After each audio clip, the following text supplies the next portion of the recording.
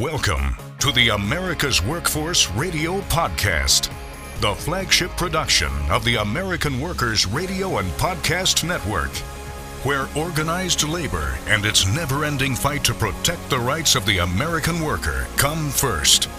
Now, presented by LIUNA, Laborers International Union of North America. Here's your host, Ed Flash Ferens. Another strong jobs report. Factories humming. Meanwhile, possible rail strike averted, but still many workers upset and continue to speak out. Today on the show, we'll check in with the IBEW in Florida and the plumbers in Minnesota. Welcome to the Monday, December 5th edition of America's Workforce, where we are available on at least 6 platforms, including Apple Podcasts, Google Podcasts, iHeartRadio, Spotify, Pandora, and Stitcher. We have 2 guests on the show today. Lanny Mathis will be joining us. He comes to us from the IBEW, the International Brotherhood of Electrical Workers. That would be Local 1205, based in Gainesville, Florida. Lanny serves as business manager, 42 years in the local, 42 years. He started as a helper on a construction site, became an apprentice, served as president for 30 years, and now business manager. He's also building trades president for the area, and he is president of the AFL-CIO Central Labor Council and on the state AFL-CIO Executive Board. Man's got a lot of hats, loves doing what he's doing. We'll talk about the work road. By the way, that local represents workers in the electrical industry throughout North Central Florida, West Florida, and they even go into South Georgia.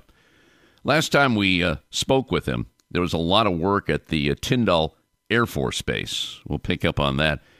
And you got to wonder what electrical workers do after a hurricane. I mean, Florida got pummeled, and you saw a lot of lines down. I know a lot of the utility workers work on that, but the bottom line is no power, no fun. Come on now.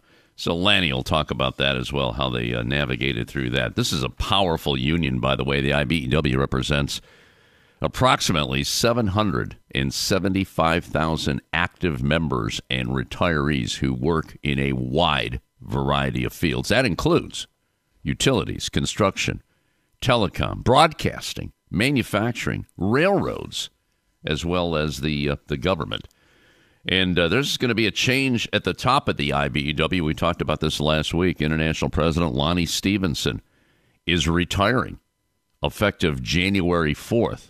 Bringing an end to a nearly 5-decade active career in the union. Stephanie Mullen will be joining us later in the show. She is a plumbing apprentice, and we'll talk about her journey. Plumbers Local 34, they're out of Minnesota.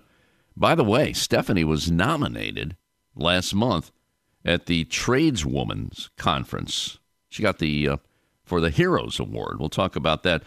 Little background on Stephanie. She's a third-generation trades worker. Her dad and her grandfather were with the Painters and Allied Trades, and she decided to become a part of UA Plumbers Local 34, and she's in her 3rd year and trying to learn as much as she can. She was born in St. Paul, Minnesota. Parents moved to California when she was young. She grew up there and has since moved back to Minnesota. Well, that was about 17 years ago. So Plumbers Local 34, this is a union that was established to protect the workers in the industry. When workers join together, this is right from their website, we promote better wages, better benefits, and better conditions for all working people. That's what unions are all about, right?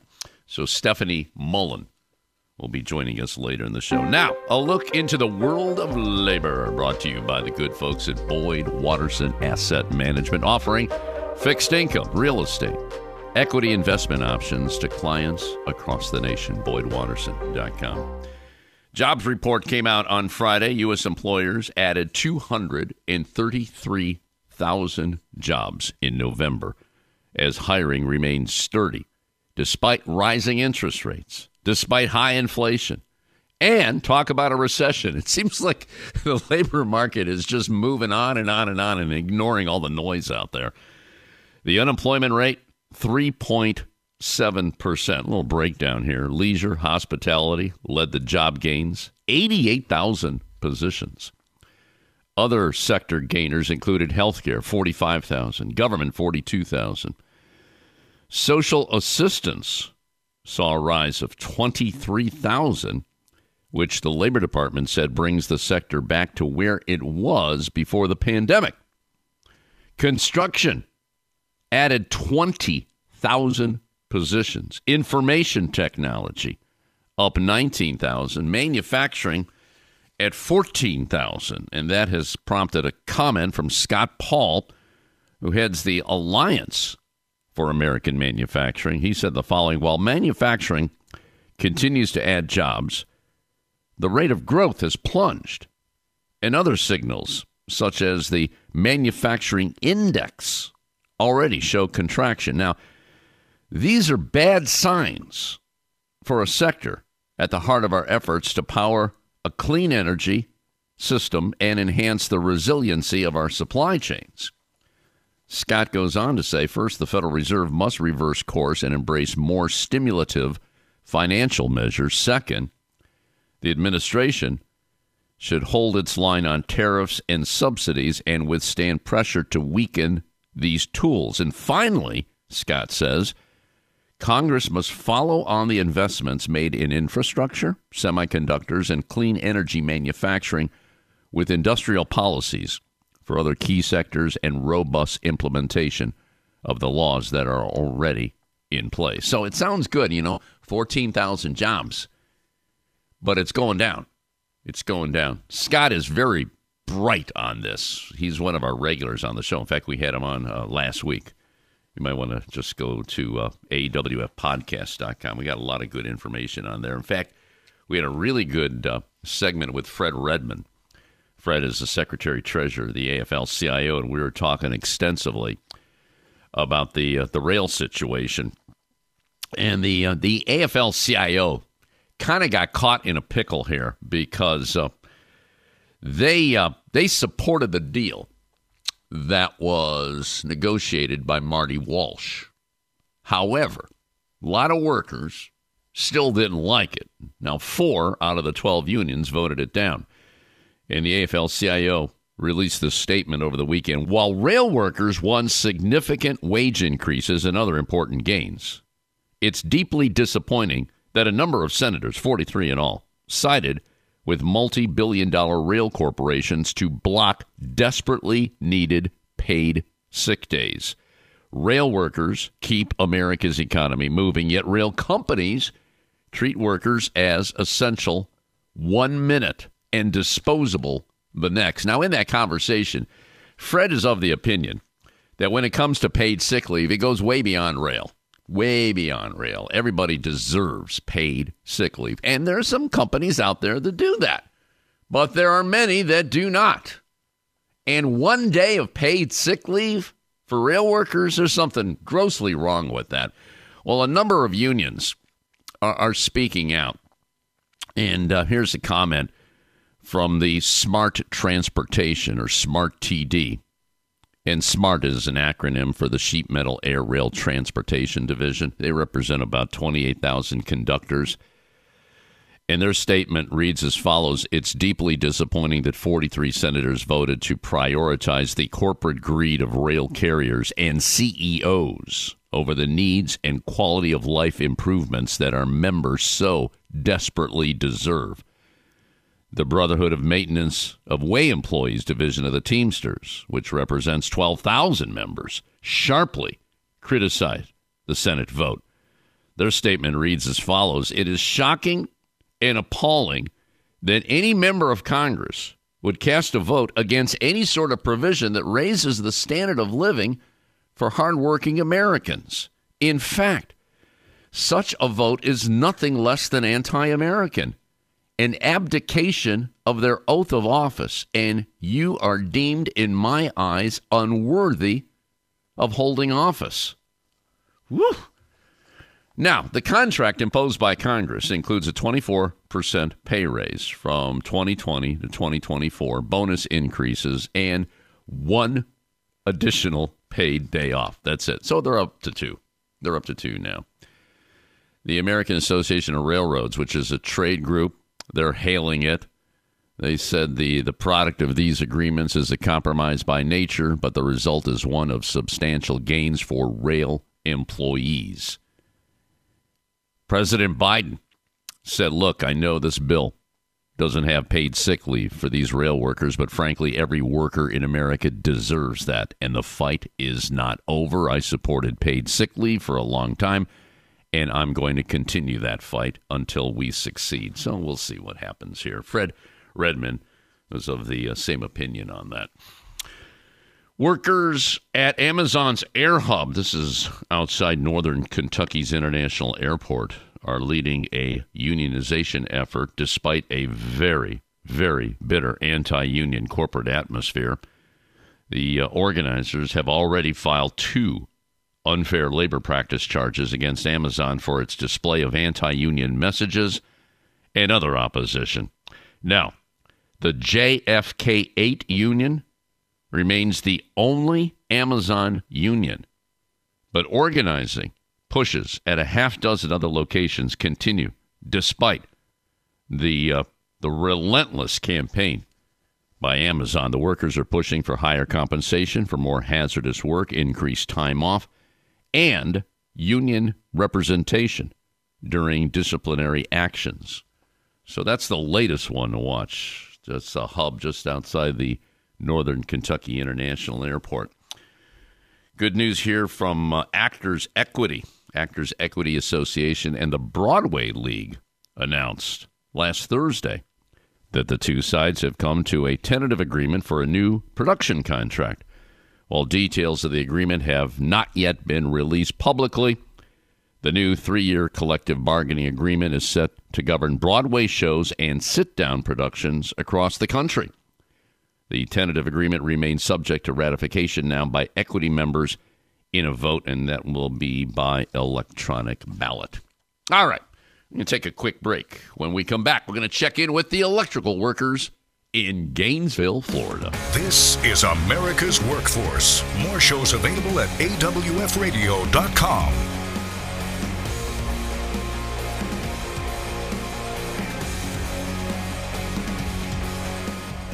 It takes LiUNA to build North America's infrastructure.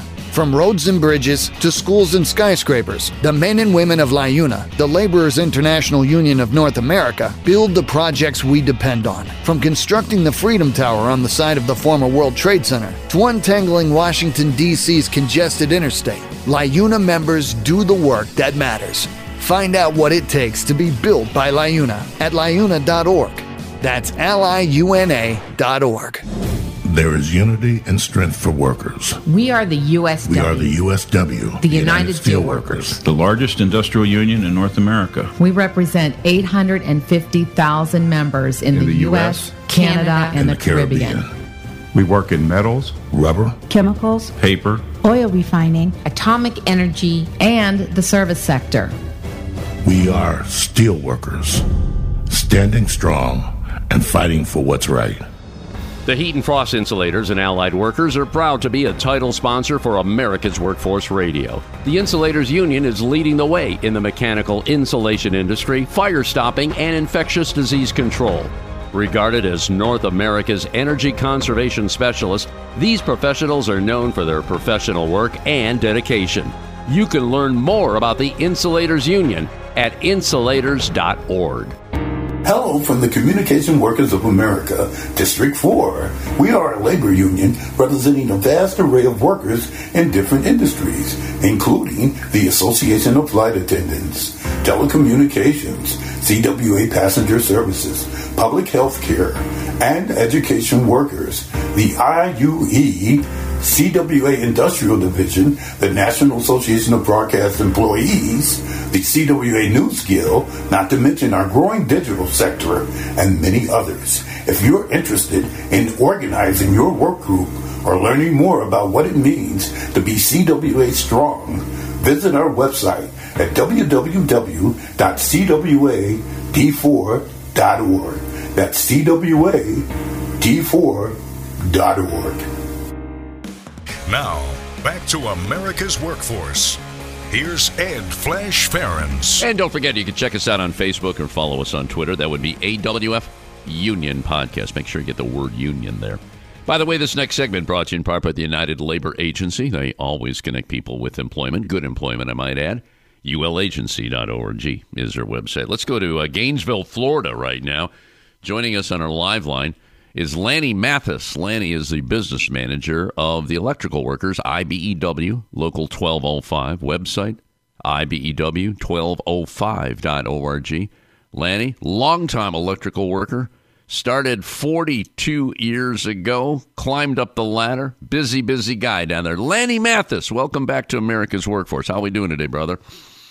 Doing awesome. How about yourself?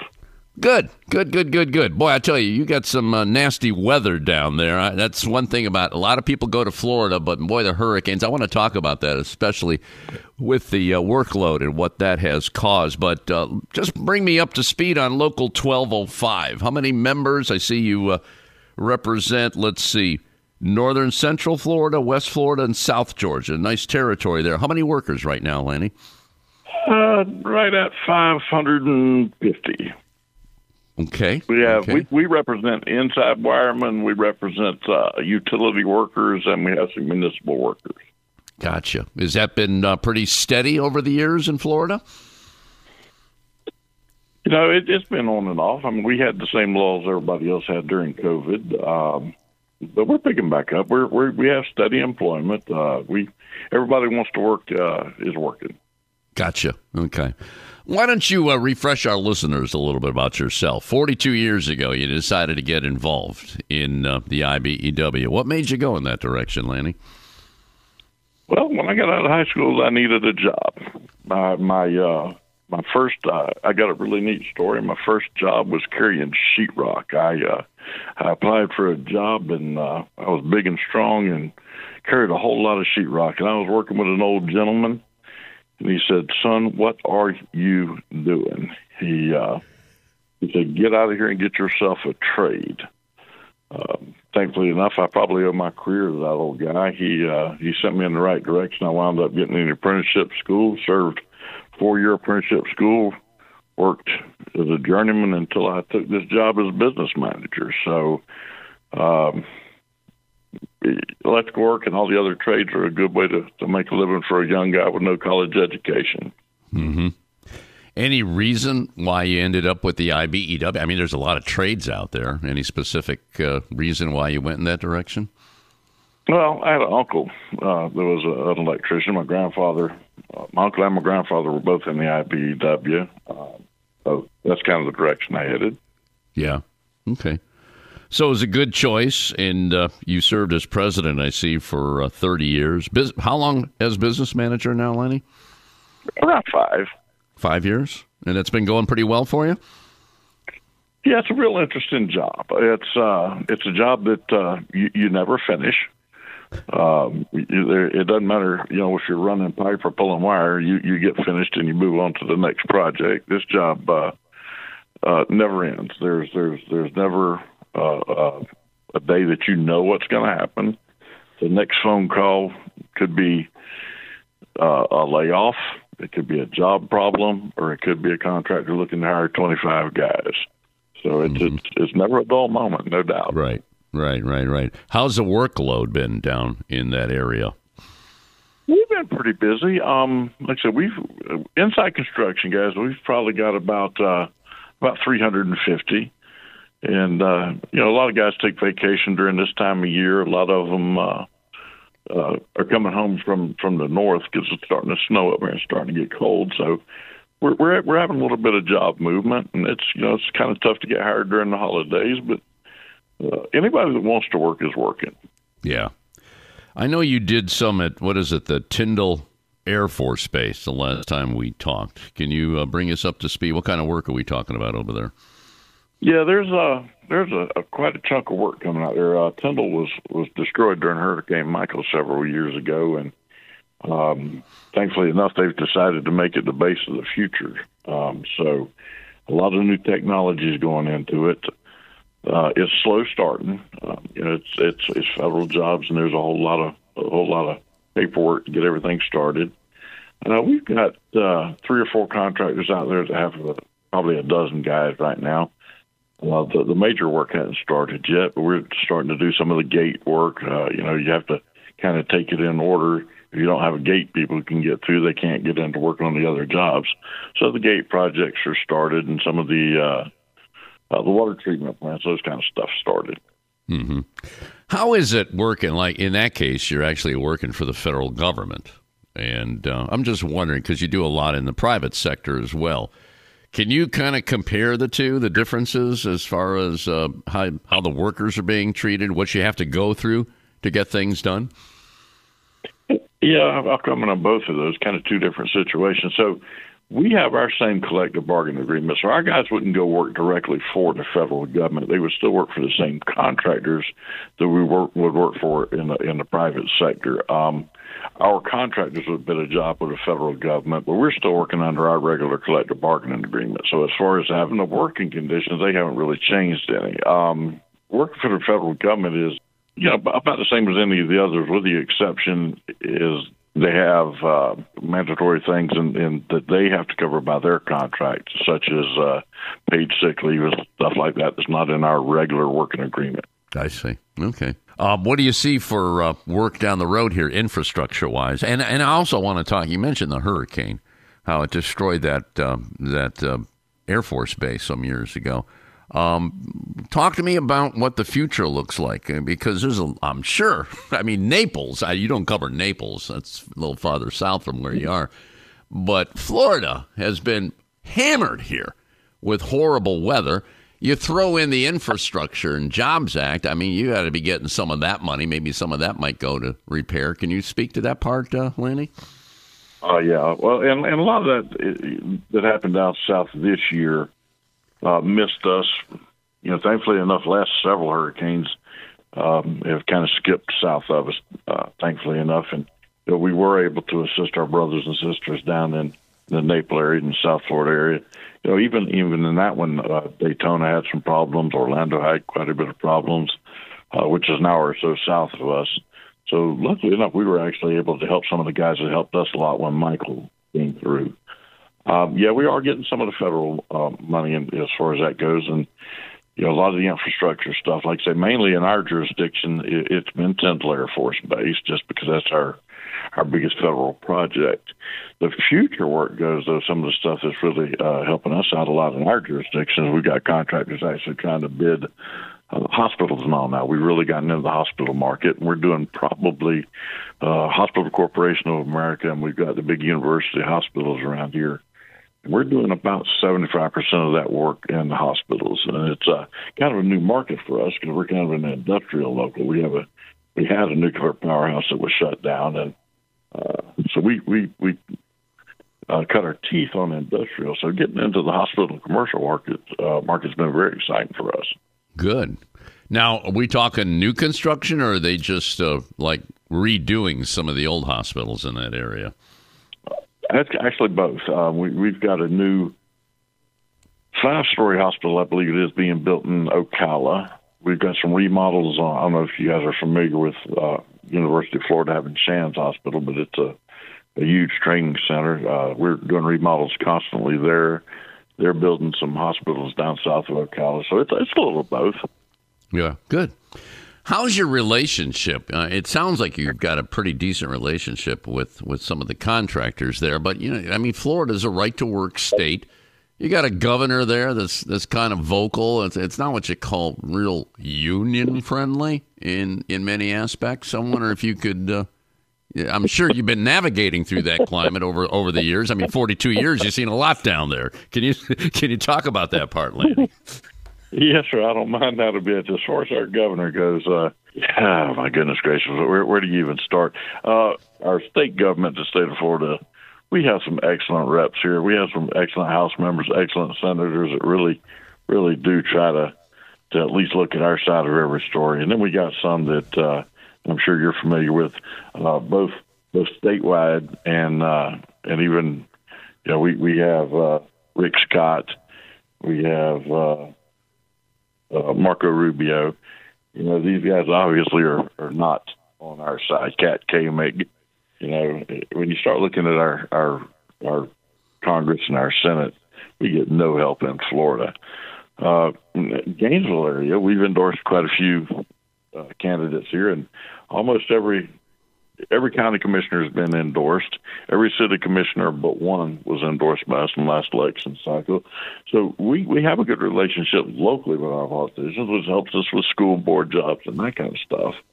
But as far as having any help from our governor, we don't expect a whole lot.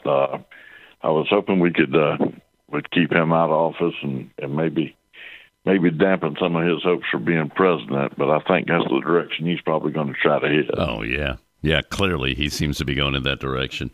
Hey, you got to do what you got to do. You have to have friends on both sides of the aisle. I mean, that's what the trades do. It's important. They want to make sure that the jobs are continually being created, and there's a lot of things that are on the horizon right now, especially with EV production and things of that nature. Lonnie, can you stay with us for another segment? I got a couple more questions. I want to zero in on your apprenticeship program down there. Can we do that next?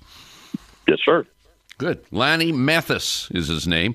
He comes to us from the International Brotherhood of Electrical Workers. That would be Local 1205. They're based in Gainesville, Florida. 42 years in 1205. Stephanie Mullen will be joining us later in the show. She comes to us from the UA Plumbers. That's Local 34. They're out of Minneapolis, St. Paul area. PlumbersLocal34.org is their website. Back in a few minutes, you're listening to America's Workforce. This is America's Workforce.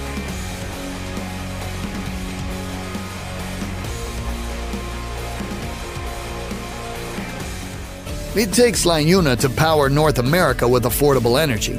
The men and women of LiUNA, the Laborers International Union of North America, have the skills needed to build and maintain oil, natural gas, nuclear, solar, and wind projects that are shaping America's energy future. From new energy tech to retrofitted facilities, LiUNA members do it all. Find out what it takes to be powered by LiUNA at liuna.org. That's LIUNA.org. The United Steelworkers of America represent over 70,000 workers in the state of Ohio. Steelworker members enjoy the benefits of some of the best contracts of any workers in the world. Many of your friends, neighbors, and relatives are members of one of the most effective democratic unions in our country. With the pressures unorganized workers are under in today's economy, you need to join them. So call the Steelworkers Organizing Office at 216-292-5683 or toll free at 1-800-443-3752. America's Workforce is sponsored in part by Boyd Watterson Asset Management, LLC. Find out more about our investment solutions tailored to meet the needs of Taft-Hartley funds at BoydWatterson.com. Hire union musicians. Call Music Talent of Cleveland at 216-881-1802. Call Music Talent of Cleveland as your dependable source for professional musicians in Northeast Ohio. Union musicians add harmony to weddings, elegance to parties, and uplifting music for all events. Music Talent of Cleveland contracts solo and ensemble musicians as well as bands and orchestras for single engagements. So hire union musicians. Call Music Talent of Cleveland today. 216-881-1802. America's Workforce Radio is sponsored in part by the International Union of Painters and Allied Trades, District Council 6, representing painters, glazers, drywall finishers, and sign and display industry workers. They remind you that belonging to a union is your right as an American. Buildings, bridges, skyscrapers, and more. Structures that are the face of our cities and towns were built by members of the Ironworkers Union. That's why it's important that our workforce of over 130,000 ironworkers continues to be the safest and best trained in the field. With 154 training centers, we invest over $90 million annually in safety and training. We're growing the next generation of union ironworkers. There are so many reasons to put your trust in our ironworkers and their employers. Learn more about us at ironworkers.org. Now, back to Ed Flash Ferens with America's Workforce. And remember, you can check us out on at least 6 platforms. That includes Apple Podcasts, Google Podcasts, iHeartRadio, Spotify, Pandora, and Stitcher. And when you get an opportunity, here's what you do. Just sign up and receive our shows on a regular basis and give us a rating. We always appreciate those 5-star ratings, so do keep them coming. Before we go back to Lanny Mathis, just got to give another plug here to our friends at the Alliance for American Manufacturing. If you're looking for gifts made in the USA, do check out their Made in America Holiday Gift Guide. And they've got a spotlight on more than 120 companies from all 50 states, along with the District of Columbia and Puerto Rico. And they do this every year. Good stuff there. A lot of people want to buy gifts that are made in the United States, and they can't find the label. Well, guess what? Just go to AmericanManufacturing.org, and you get a whole rundown on gifts made in the USA. And there's a lot of union-made gifts out there, too. There's an organization called Labor 411. They're based out on the West Coast, I believe, in Los Angeles. And if you go to Labor 411, you can find a lot of good stuff there. Let's go back to Gainesville, Florida, rejoin Lanny Mathis. Lanny's a business manager for Local 1205, International Brotherhood of Electrical Workers, 42 years in the IBEW. He's been the president of the union. He's also building trades president on the AFL-CIO Central Labor Council president. I want to talk about your apprenticeship program and also want to talk about EV production. I don't know if you're getting any of that down there, but first and foremost, you have to know that there's going to be some changes at the top here. Lonnie Stevenson, who's been with the IBEW for 5 decades, he is retiring at the end of the year.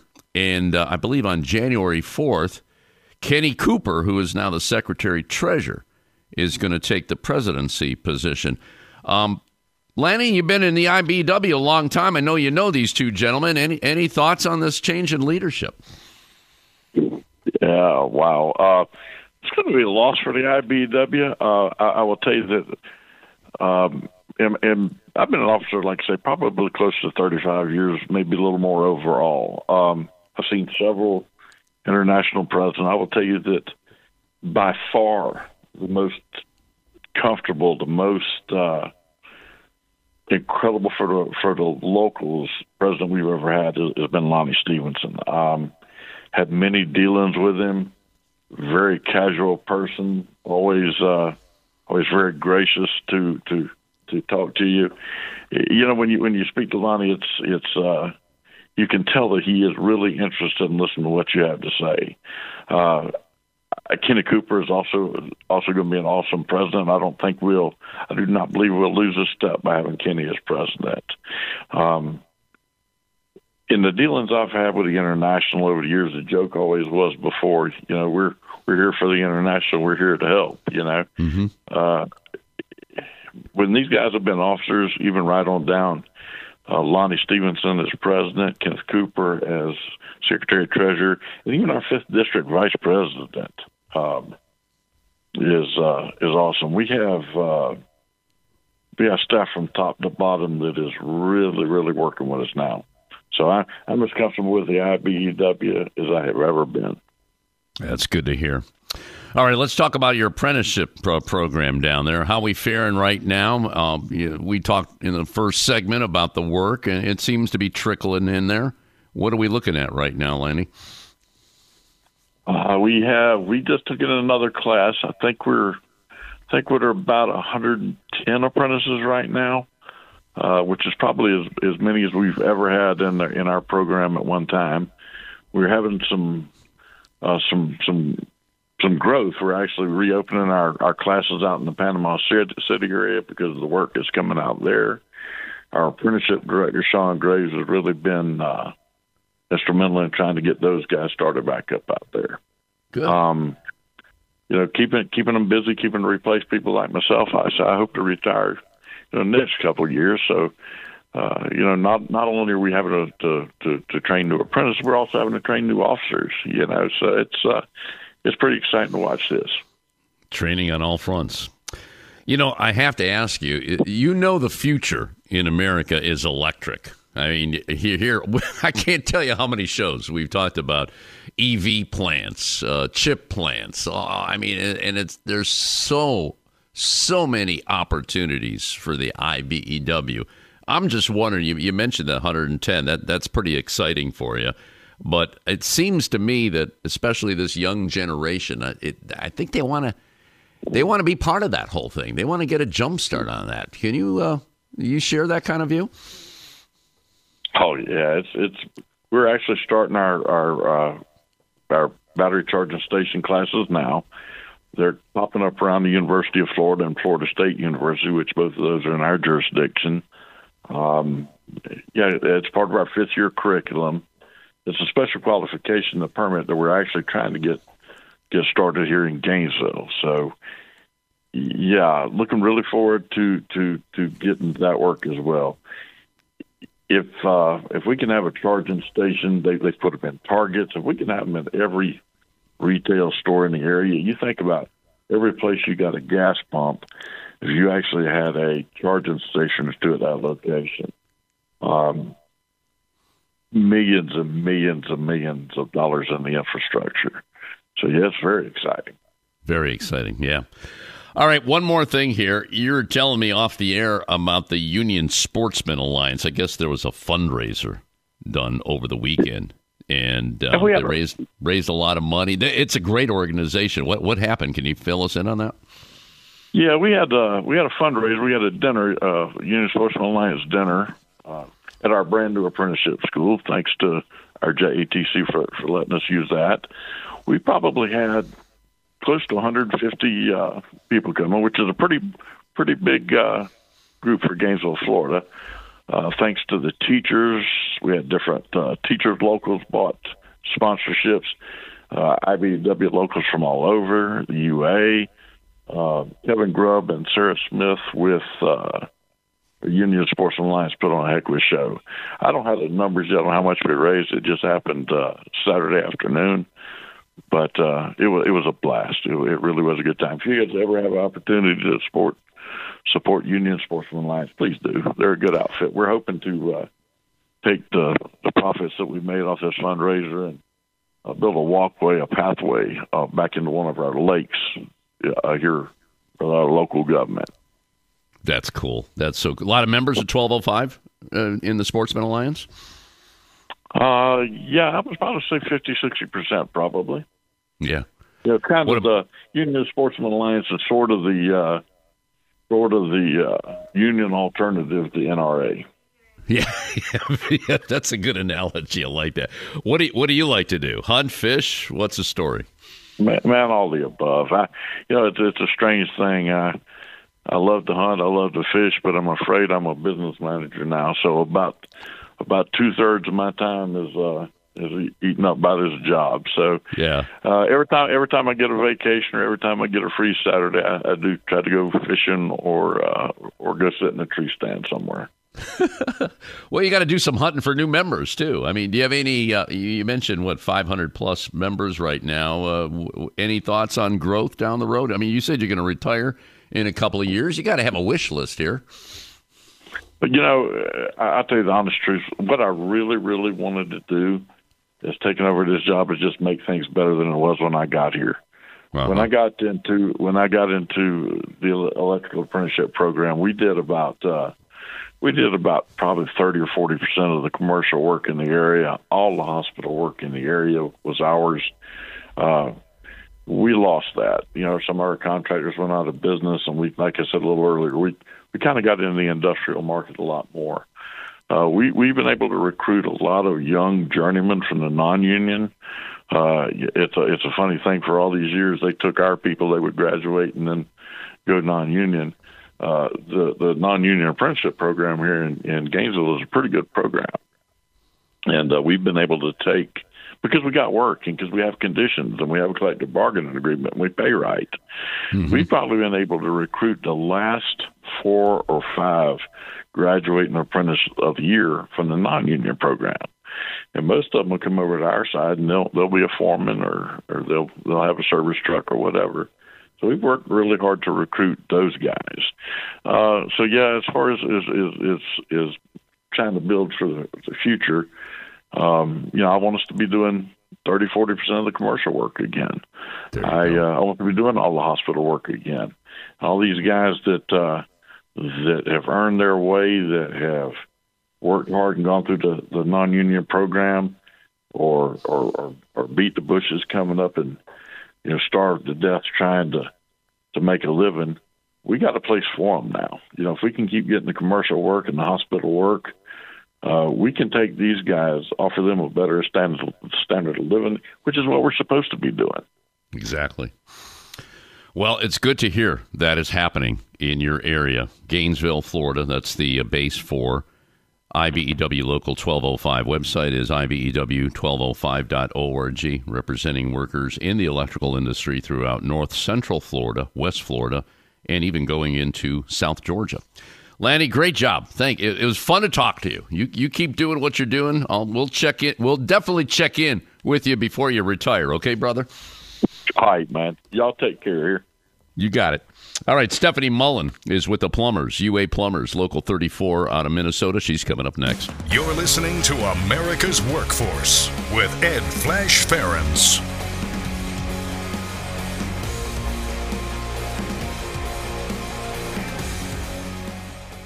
It takes LIUNA to keep America running. Over 70,000 public employees are part of LIUNA, the Laborers International Union of North America, delivering critical services such as healthcare and emergency response, as well as maintaining roads and sanitation systems. Even the National Postal Mail Handlers Union, representing over 47,000 U.S. postal workers, is affiliated with LIUNA. Find out what it takes for LIUNA to keep America running at liuna.org. That's liuna.org. Hi, this is Liz Schuler, president of the AFL-CIO, and I am a huge fan of Flash and America's Workforce Radio and podcast. We're the nurses, firefighters, and claims representatives that help keep our government services running. We respond to natural disasters. We care for our nation's veterans, and we investigate discrimination in the workplace. We are federal and D.C. government workers, and we are proud to serve the American people. Working in more than 70 agencies across the government, we know we can fulfill our mission because our union has our back. Learn more at afge.org. Paid for by the American Federation of Government Employees, AFL-CIO. Union members need to be heard. Reliable and convenient union voting has never been more important than it is now. Make voting easy for your membership by working with survey and ballot systems. SPS offers encrypted and monitored solutions that ensure your elections are accurate and accessible for every member through mail-in, online, and in-person voting. Visit surveyandballotsystems.com and take the next step in getting secure and auditable elections. The AFL-CIO is a proud sponsor of America's Workforce Radio. United by efforts to raise wages, listeners to this show and workers all across America are beginning to turn a corner and drive the economic debate. The AFL-CIO is comprised of 12.5 million working people, but we stand with and fight for everyone who is working for a better life. For more information about our Raising Wages agenda, go to aflcio.org. Now, back to America's Workforce. Here's Ed Flash Ferens. And remember, you can check us out on Facebook or follow us on Twitter. That would be AWF Union Podcast. Let's go to St. Paul, Minnesota right now and join Stephanie Mullen. You know, it's not too often that we have an apprentice on the show. We talk about apprenticeship programs, but Stephanie is in the apprenticeship program for the plumbers. UA Plumbers Local 34, plumberslocal34.org is a website. She's going to talk about her journey through the apprenticeship program, and she comes from a union family. Stephanie Mullen, welcome to America's Workforce. I was reading earlier, your dad, your grandpa were part of the painters. You decided to go and become a plumber. Talk to me about that part. Growing up union, that's a good place to start. Go ahead, Steph. Well, growing up, I knew my dad, was a part of the painters and everything, but I never really knew what it all entailed. I knew he worked a lot of hours and was always busy and whatnot. But growing up, I ended up taking the route of going to college first. And I actually went to college for 10 years on and off, trying to figure out what I wanted to do after high school. And I knew I didn't want to go back to school the traditional route. It wasn't really something for me. So I started, looking into the trades and seeing if something would be a fit. And I kind of landed on plumbing and thought, why not? I'll give it a shot and see. And here I am 3 years later, and it's stuck. And I really enjoy it so far. I wish I would have started sooner, but I wouldn't have all the experience I do now had I started sooner. Well, what caught my attention is 10 years through college. And that wasn't all one time, okay? That was on and off for 10 years? Yeah, that was on and off for 10 years. I started off thinking I wanted to do one thing and started on that path and realized, it really wasn't for me, and was not really a fan of the whole, traditional schooling and going to school, 3 or 4 times a week, if not more, and learning from a book. Like I enjoy learning from a book, but it's a lot easier to learn and retain the information when you're doing it hands-on on the job site, and then having the supplemental information from the apprenticeship program a couple nights a week. I found that I learn best that way. Well, you got a great program there with the United Association, but I have to ask you, as far as why plumbing? I mean, your dad was in the Painters Union, and I'm just wondering why did you pick the plumbing industry? Great industry, nothing wrong with that, but why? In all fairness, I kind of wanted to do something a little different. I know sometimes the hours with the painters can get a little bit hectic, but with the plumbers as well. It just all depends on what job site you're on and who you're working for and whatnot. But I wanted to do something a little different that, nobody in our family has done before. So I gotcha. Okay, I wanted good to answer. Break out of the box. So where are you in the program right now, in the apprenticeship program?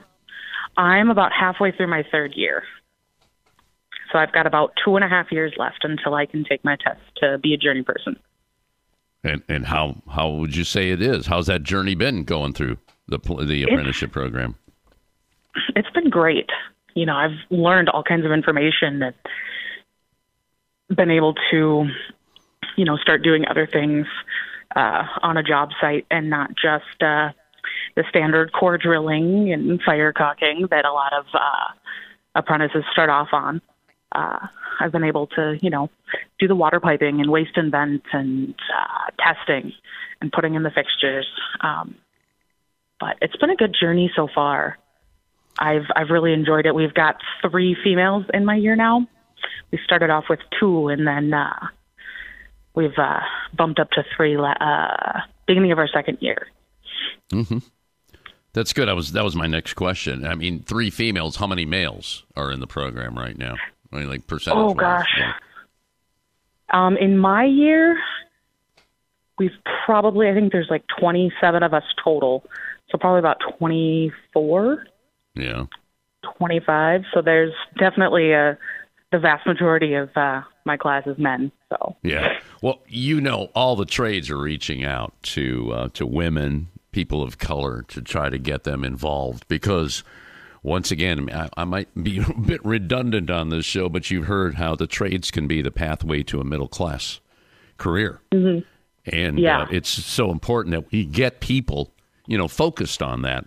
And it's my understanding. Now, you were at the Tradeswomen Build Nations conference in Vegas a couple of weeks ago. I understand you were there? Yeah, I was. There were, if I remember off the top of my head, I think in total attendance, including people within the trades, there were about 3,300 people that came, and I think 2,900 of them were women in the trades.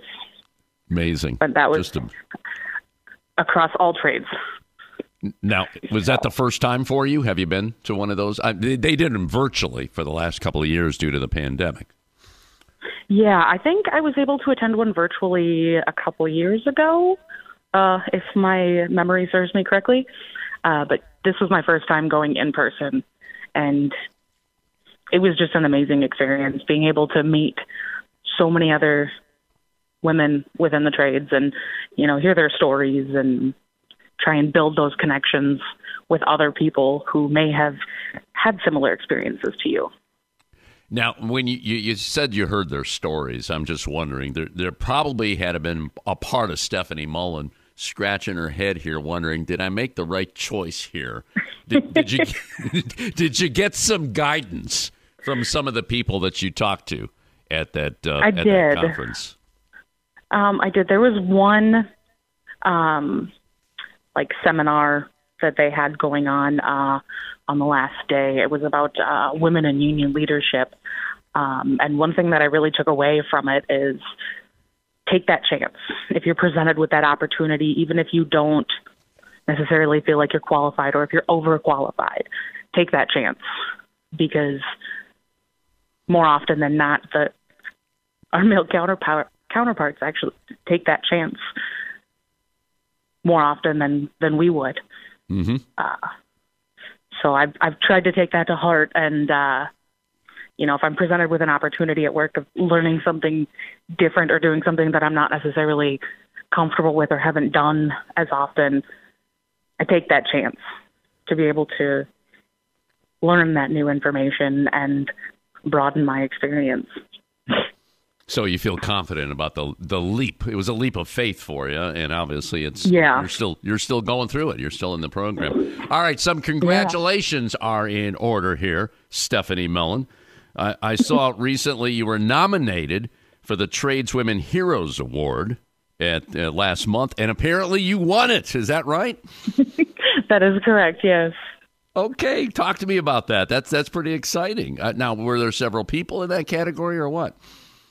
I know, from what I understand, women across all trades can be nominated for it, and I believe they choose 2 apprentices and 2 journeywomen each month. I actually had no idea that I was even nominated until I got a phone call from my business manager congratulating me, letting me know that I had won the award. Oh, cool. So how did they react in the apprenticeship program when they found out that you were the winner? I haven't really talked to anybody a whole lot yet. I've had classes here and there, but our next union meeting is when they'll announce it. I know my family is very proud. I'm a little reserved in the sense that I'm not necessarily going around advertising it. Yeah. Well, that's what this show's all about. We want to get the word out that we're talking about. We're talking with a hero. We're talking with a tradeswoman hero here. That's pretty cool, and it's so important too because there's push. I mean, there's a push to get more females involved in the trades, and the trades are changing too, because there are a lot of women, and I'm sure that you heard this at the Tradeswomen Build Nations conference. Yeah, they get involved in the trades, but keeping them in the trades, that's a different story, especially when they want to try to raise a family. You got childcare issues, maternity issues, and things of that nature. So those are all being addressed. They have to be addressed. Yeah, I know when we were in attendance at the conference, I know that they are working towards different programs to help with retention for women in the trades and even parents in the trades with small children, with childcare, and even, if I remember correctly, they have like a maternity grant that they're starting to introduce for when people are looking to have a family. Mm-hmm. So I know they're small steps. They're going in the right direction. And I know having the awards, like the Tradeswomen Hero Awards, it's nice to be able to have that recognition and show people that you can do it. You can get there. Sounds good, Stephanie. Obviously, it takes a lot of work, a lot of determination. You went through college for a number of years. You're focused on Plumbers Local 34 right now. We should give the website here. It's plumberslocal34.org. And a couple of years, just refresh me real quick when you will be finally getting out of the apprenticeship program. I will be done in about 2.5 years. I'll be able to sit for my state test and my city test. Good for you. Good for you. Well, you keep us apprised of your journey. Like I said, we don't talk to too many apprentices on this show, and it's important that people hear those stories so they, too, can become an apprentice and find that pathway to the middle class. So, Stephanie, thank you for joining us here on America's Workforce. Keep in touch, okay? Thank you. Thank you for having me. All right, that'll be it for another edition of America's Workforce. Tomorrow, we're going to check in with the Ohio AFL-CIO and AFSCME Local 61. Until then, all of you have a safe and wonderful day. That concludes another episode of the America's Workforce Radio Podcast. Thanks for listening, and be sure to subscribe so you never miss a show. America's Workforce is a production of Labor Tools and BMA Media Group. Find out more information online at labortools.com.